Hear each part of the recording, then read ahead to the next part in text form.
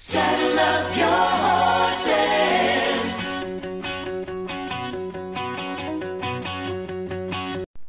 Welcome to Kicking It Java Style with Cassie. Grab you a cup of coffee or some hot sleepy time tea if you're getting ready to go to bed, or whatever it is that you like to drink and just relax and listen and enjoy. So I'm on the journey of life, as each of us are, and been working on getting things ready to start doing the interviews this year and getting all that going again. And then just working on that, first of the year thing that we all do where we try to better ourselves, and then realizing that without Jesus and holding on to his strength, I'm not going to be able to do any of it. So I'm tired of trying to do it all on my own. So I've just been taking it slow and easy and giving myself grace. I did start back eating healthier. I'd gotten way out of control at the end of the year. And I don't know if I have told this on the podcast, but I've been without a refrigerator for almost 3 months. And the finances, because of the slow season, wasn't really where I could go purchase one. And a friend told me that she was going to possibly have one available. And I had told her, what my budget was. And they ended up blessing me with a refrigerator and giving it to me that is way, way worth more than my budget was. And so I was blessed with a double side-by-side refrigerator with a freezer on the bottom that's beautiful, has lots of room. And since I've been living out of an ice chest and a mini fridge, I really had not been eating at home. So my supplies were out. I was eating ridiculous stuff, and I'm so excited because I've went and put stuff in my fridge, and then last night I went and got fruits and vegetables and salad stuff, and yesterday was my first day to really focus on eating better. I started attending, I didn't start the book club, I started attending in a book club, and we're doing one of Lisa TerKeurst's books, and so I got there, and they had pizza, and I did eat one small slice of pizza, and then I ate salad. And then they had some yummy, amazing desserts there. And I'm actually doing the Weight Watchers freestyle, not because I want to be on a diet, but because it reprograms and trains my mindset to eat right. You eat a lot of vegetables and fruits and meats that are good for you, and not a lot of fried stuff. I mean, you can eat anything you want, but it literally, if you do the program right, trains you to have a new lifestyle. So I started that back up, and I was so tempted to eat this dessert, but all I thought was, this is one day at a time, and I don't need it. I'm going to go to Walmart and get me some bananas and some fresh fruit that has something sweet as soon as I leave here. So I went ahead when we all broke to go get the dessert and filled my plate up with more salad. And, maybe it'll encourage others to, do the same thing, because, I think we get it in our head that we have to have things when sometimes maybe we're just putting it in our mouth for emotional purposes or because everybody else is doing it. So in saying that is a point that we probably all need to pray about and think about, is why are we making the choice we're making? Why are we putting that donut in our mouth? It's because we truly want it, or it's meeting an emotional need, or because everybody around us is doing the same thing. This goes for pretty much any choice in life that we have. Thinking about and praying and asking God, why am I making this choice? What is behind it? Just some things I'm going through and experiencing for my life and walking through, and so much other stuff's been going on. It's been pretty neat watching what God's doing in my life. I have really been thinking about the whole dating thing and how I just am not ready, not sure what God wants in that area. And I have been reading some scriptures and being drawn to know what Jesus' role is in my life. And there's, the Bible verse that there's several of them, but there's one that talks about Jesus becoming our husband. And because I have my phone recording, I'm not really sure where those notes are, so I'll try to put those into the notes so you'll know exactly what I'm talking about. But it talks about Jesus becoming a husband to the widow. And even though my spouse hasn't passed away, it's still a death. It's a death to the marriage, to the covenant, to not having that person with you. And back in 2012, when I was becoming a youth leader, I took a vow of purity. We had a ceremony. It was very special. I was trying to set an example. But at that time in my life, I didn't really recognize what I was doing. All I was doing was basically saying I'm not going to have sex outside of marriage.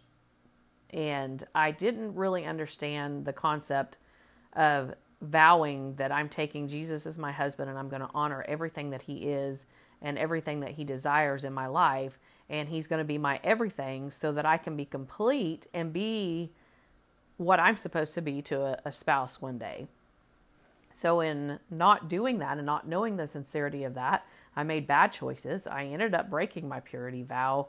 And then I ended up marrying someone that perhaps God would have never had me marry. And if it was God, maybe I didn't do what I was supposed to do inside the marriage because I didn't know how to go to God to help the situation. I didn't know how to go to God and depend on God for the miracles that was needed. And I'm not saying any of this to put condemnation on myself.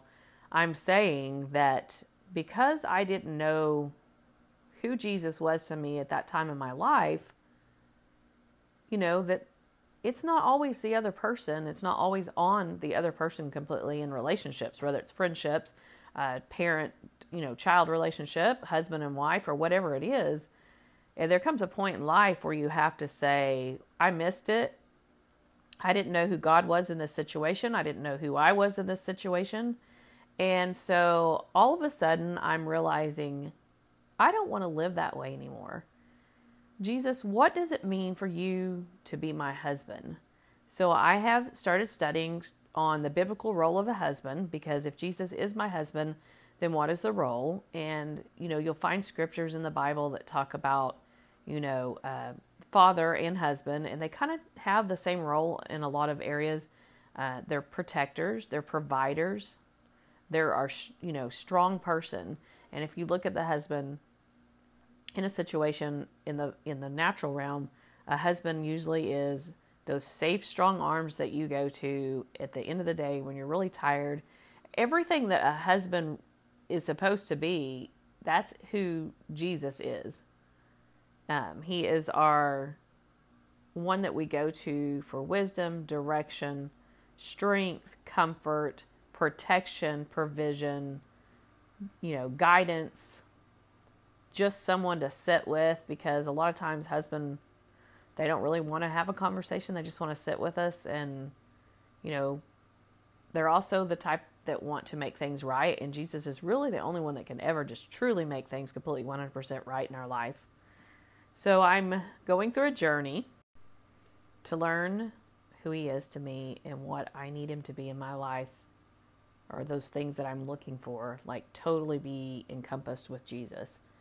And I am going to renew my purity vows and make them again between me and God.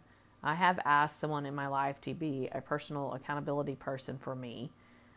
That person, was put on my heart, and I went to them and explained to them on Sunday, this is where I'm at, this is what's going on, and would you pray with me after I study these scriptures out? So yesterday they sent me a message on Facebook saying they felt like the Lord wanted me to do a devotion, and it was on the book of Ruth. I was like, oh, I love Ruth. So I start doing the devotion, and the very first devotion starts talking about pride, and I was like, pride? Okay, I need a new accountability person. I do not have pride. What in the world is she sending me this for? And I was like, oh, Lord, I did feel led to ask this lady to be my accountability person. So therefore, I probably got some pride issues. So I started praying about it. I thought, you know what? I've got a lot of pride issues. I've been finding my identity in what I do for God and in what all I can accomplish. I've been trying to protect myself, and if, by golly, you wound me or you talk disrespectfully to me, I'm going to tell you what, I don't deserve it, and there's a balance in that. There's a balance in boundaries and then having so much pride because you're self-protecting yourself. When you do anything in yourself, that is pride. And I was like, Lord, I definitely need this devotion. Please, please help me. And so that's, an area that I'm so thankful and grateful for, that I heard from God. She's hearing from God, and I'm excited to have her. One of the other things that I've done is I finally found a church that I just feel like I'm supposed to be there. I've been kind of struggling in that area. Not that I haven't loved the other two churches that I've attended. I love them very dearly. Love the people in them, but I've been lacking something, and I'm excited. I'm going to a live church in Veneta, which is a Life Church. It's a network church of lifechurch.tv, and it's a smaller community, and I'm going to be able to be involved in the community. I went to the small group, sale group last night for the book club, and I'm just excited. I'm excited about the fact that those things that I've avoided out of hurt and anger, that I'm able to, get in there and get involved in the community. I'm also doing another Bible study by Lisa TerKeurst. I don't even know if I'm saying her last name right, but it's called It's Not Supposed to Be This Way. And, there's so much that we go through that we're like, it's not supposed to be this way. I wasn't supposed to get married and divorced multiple times and then finally marry the man of my supposed dreams and go through, anger and violence and destruction and, the tearing apart of another marriage that was supposed to be based on God. I wasn't supposed to lose friends. I wasn't supposed to fail God. I wasn't supposed to end up back in northeast corner Oklahoma. But then you start looking at the other side, and I'm like, Lord, if I had not had this extreme hurt, would I have just kept filling my life with other things, with more ministry, with more identity in the things I was doing, in my husband, in my friendships? Would I be where I'm at, where I'm longing to know you as my husband to the extreme that I am? Probably not. Now, do I think God waved some kind of wand over me and said, here, let me make you hurt for a while so you'll come running to me? No. But do I think God saw that I kept making the decisions to fill that longing with something else and said, I'm going to let you get to the point of the end of yourself, of emptying yourself out so you can actually be filled up with me? Yeah, I think he took a step back and said, okay, here you go. When you're ready, I'll fill you up, baby. I'll fill you up. And I think that's where I'm at in my life. And I'm really excited about it. It's a scary place, but an exciting place at the same time. So for those of you that are going through some similar things, you are not alone. God has not left you. He just wants you to run after him. He is the only perfect person, the only perfect thing, the only perfection that you will ever find in your life is through Jesus Christ. The rest of life is messy and full of things that are hurtful sometimes and disappointing because we live in a fallen world where it hasn't been perfect since the Garden of Eden, but praise God, Revelations talks about how it will be. Once we are to the end of this journey in our flesh, there will be no more sorrow. There will be no more disappointments. There will be no more pain because we will physically be with God forever. And it's just something to look forward to. But during the disappointments and the mess and the hurt, it's a time to embrace the one only perfect person or thing in our life, and that is God. I've been reading Girl Wash Your Face. I just completed that. It's Not Supposed to Be This Way. Get a hold of those materials. They're amazing. And something that I've walked through this last week, a book that I read, I did audio and I did it within 24 hours, the whole book. Lacey Strom's book, Mysterious. Now, if you don't know who she is, she's from Flyleaf. I'm not a heavy metal person at all. When the YouTube video come on and I saw her at first being interviewed, I was like, who's that? And I was intrigued by her, so I started listening. And as I listened to her pour her story out, parts of it from her book, I was like, I got to have this book. First, I looked up her music, and I was like, oh, no, it's heavy metal. I cannot handle this. I was like, let's read some of the lyrics in the songs. And I was like, oh, wow, this is how I feel inside, that crazy turmoil going on that only God knows what I'm going through. So I listened to a couple of songs, and I was like, I've got to have this book. And I encourage each one of you, if you've walked through deep disappointment, if you have disappointed yourself, if you have been longing for the real true love of God and to know Him intimately, get this book. Get it on audio if you don't want to read. It's called Mysterious, and it's by Lacey Strum. Those are my recommendations for today. And I will get some scriptures and put it in the notes here. I hope you all have a great day wherever you are, whatever day of the year or month that you are listening to this. It's going to be a great rest of your life because you're going to grab a hold of God's love and never let go.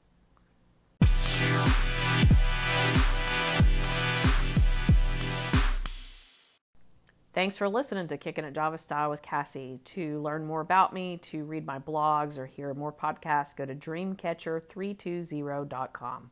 God bless y'all.